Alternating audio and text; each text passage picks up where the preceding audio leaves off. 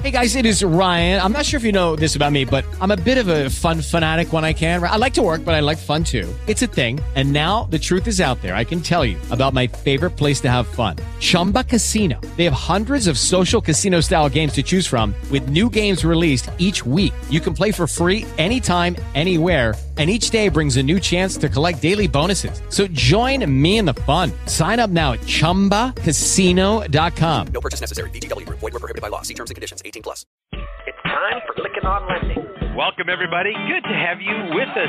Welcome to Lykken On Lending, a weekly mortgage market update providing up-to-the-minute information on interest rates, loan programs, and hot industry news, all related to the mortgage industry. Brought to you by Transformational Mortgage Solutions. To participate in today's program, our guest call-in line is 646-716-4972. And now here's your host of Lykken On Lending, David Lykken. Let's begin. Folks, I am so excited to have Taylor Ellard joining us today on the microphone. We're going to talk about podcasting, and Taylor is the National Business Development Specialist. But anyway, you are a leader because you have an amazing podcast that's so successful. And we're getting a lot of inquiries, Taylor, about starting podcasts. Should we as a company start a podcast? Should I start a podcast as an originator? I mean, that's some of the questions. I've been doing one now for 14 years. You've been doing one for a while. I want to get into talking about that. But before we do, let's let our listening audience get to know you. Yes, absolutely. So I graduated 10 years ago from college, and I graduated with a broadcast journalism degree. Went to Radford University, go Highlanders. But what I gathered with that was really loving to be behind the mic. I was the morning announcer in high school. So I think I've always had this love for being behind the mic and reading a teleprompter. And I channeled that into graduating. And that led me down a road of social media and digital, mainly in the lending sphere. So I've been in the lending world for about 7 years now and landed at home, Atlantic Bay Mortgage Group. And we have just thrived. And we knew we had a need for a podcast. And I was excited to take on that task. So here I am. Well, we got introduced by Emily Farley, who I get the honor of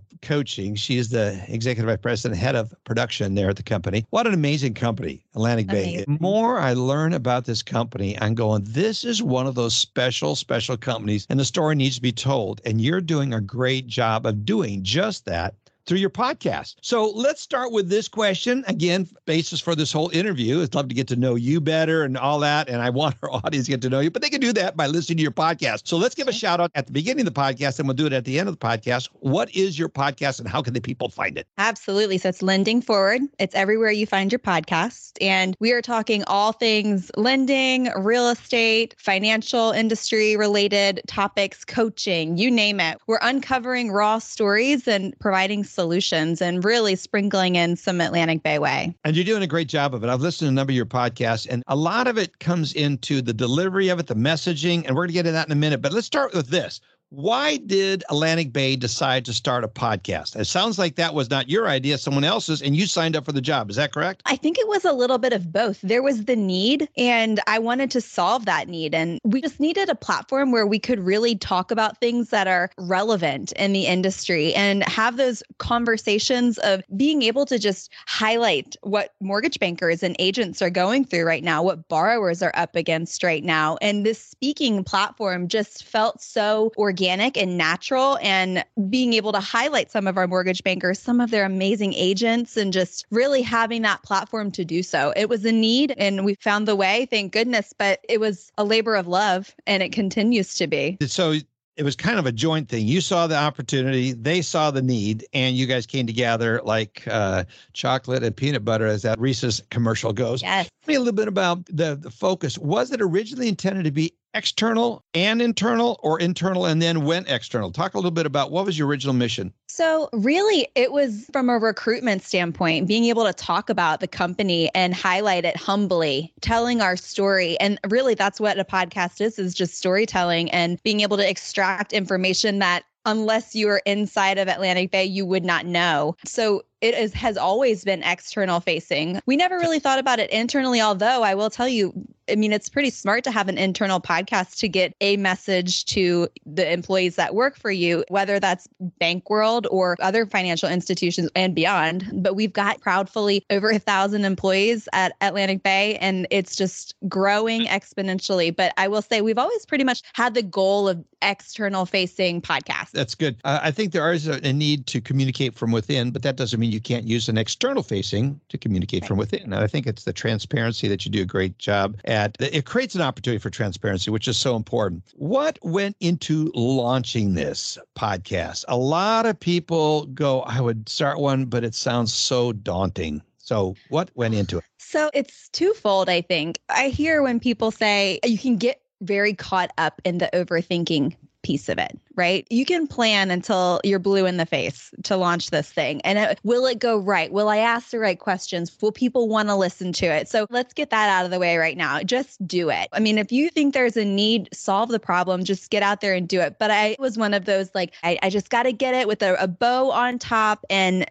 let it fly. And that was not the case. I needed a push, and I surely said, I'm going to do it by this date. And we did it. But going into it, coming up with a name, that's no easy feat, right? Because that's the brand. This is who we are. Lending Forward, powered by Atlantic Bay. And that messaging, knowing who our target audience was and who that demographic that we wanted to speak to every time was, we wanted to incorporate a name that was powerful. So lending, to allude to the industry, obviously, but that also means lending forward knowledge, lending a hand from your charitable arm, and then forward thinking. So coming up with first your target audience and then the name, and then what types of people would come on. How do you keep your listeners engaged? So really planning that out is initially all you technically need. I think from a content perspective, you got to ask the right questions. Talking about the equipment, let's start with that, because a lot of people say you've got to spend thousands of dollars on equipment, and that's just not true. Talk about what kind of equipment did you start with? That will help people.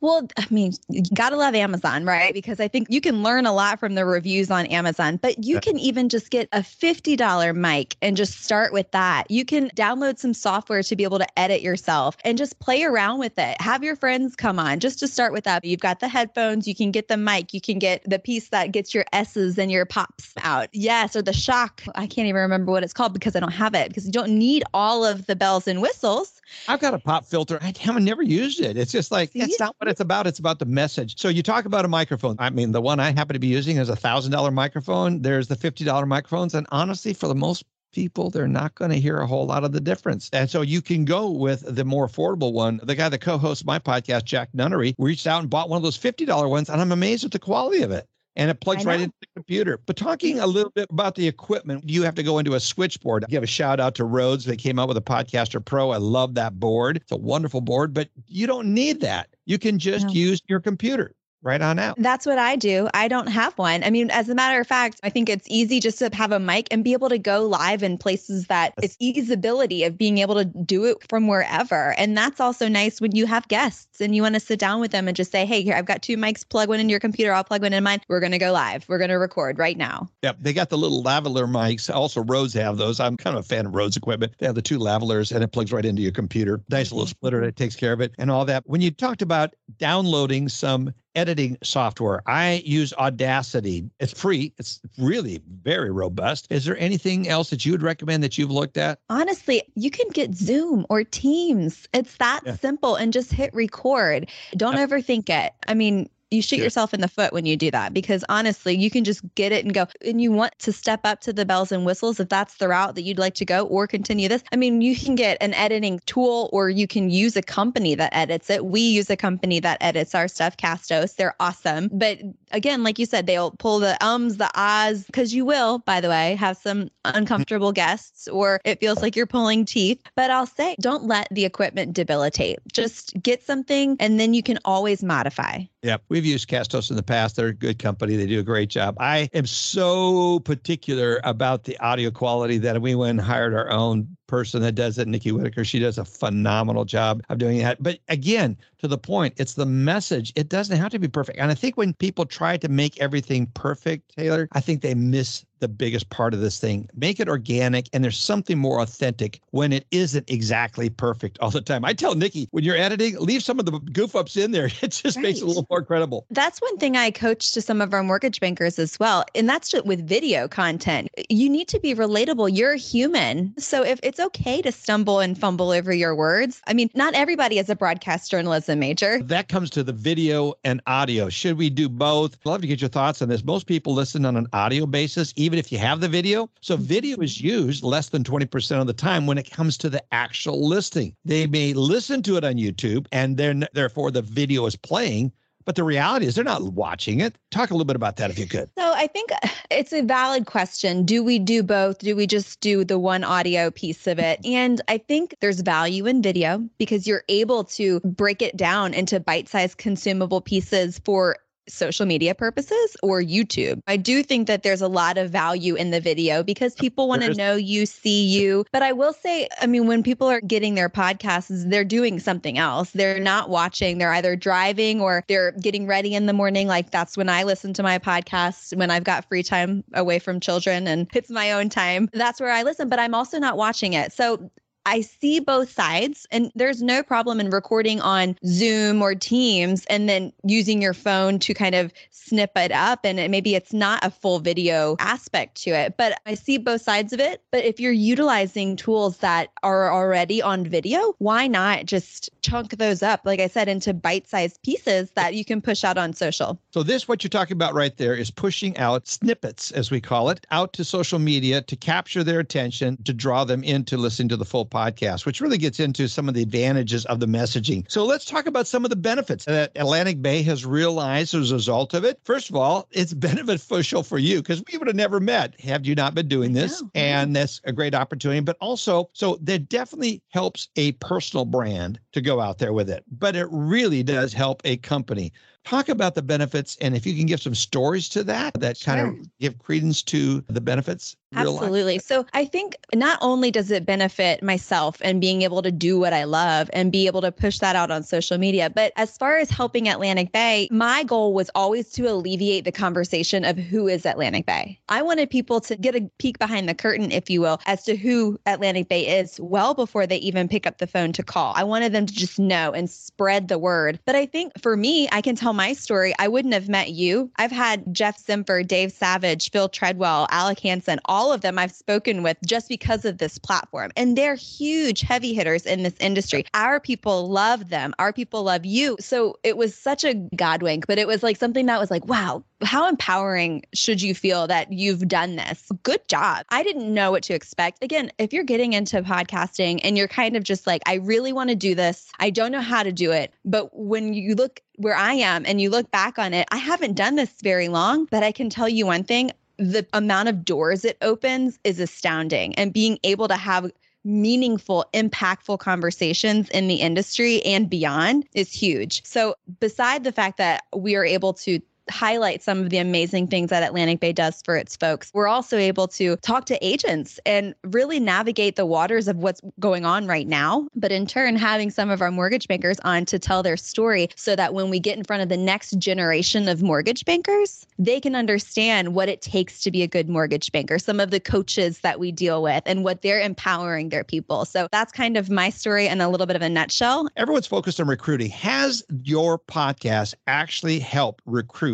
new loan officers or production people into your company? So when mortgage bankers come to a company, it takes years for mortgage bankers to make the switch, right? And so if we are pushing out the messages that we receive to some of the recruits and trying to tell them like, hey, listen to these conversations that Taylor's having with you or some other folks in the industry. It boils down to the one thing. So I can't say directly. And that's where we can talk about ROI. It's like social, right? It's a little bit indirect, but it's still very direct at the same time because you and I are going belly to belly. And I'm also, hey, I know someone who can benefit from this podcast that's struggling, that wants to go from the bank over to Atlantic Bay. We've got to figure out what that looks like. Here, listen to this podcast. It's incredible. It's empowering, but it's hard to quantify. And that's something that people will run into is we've got a great amount of listeners. Now, let me tell you, ask the question, I think is the biggest piece of it. If you ask the question, how did you hear about us? And they say the podcast. That's a win. It absolutely works so well. A lot of people say,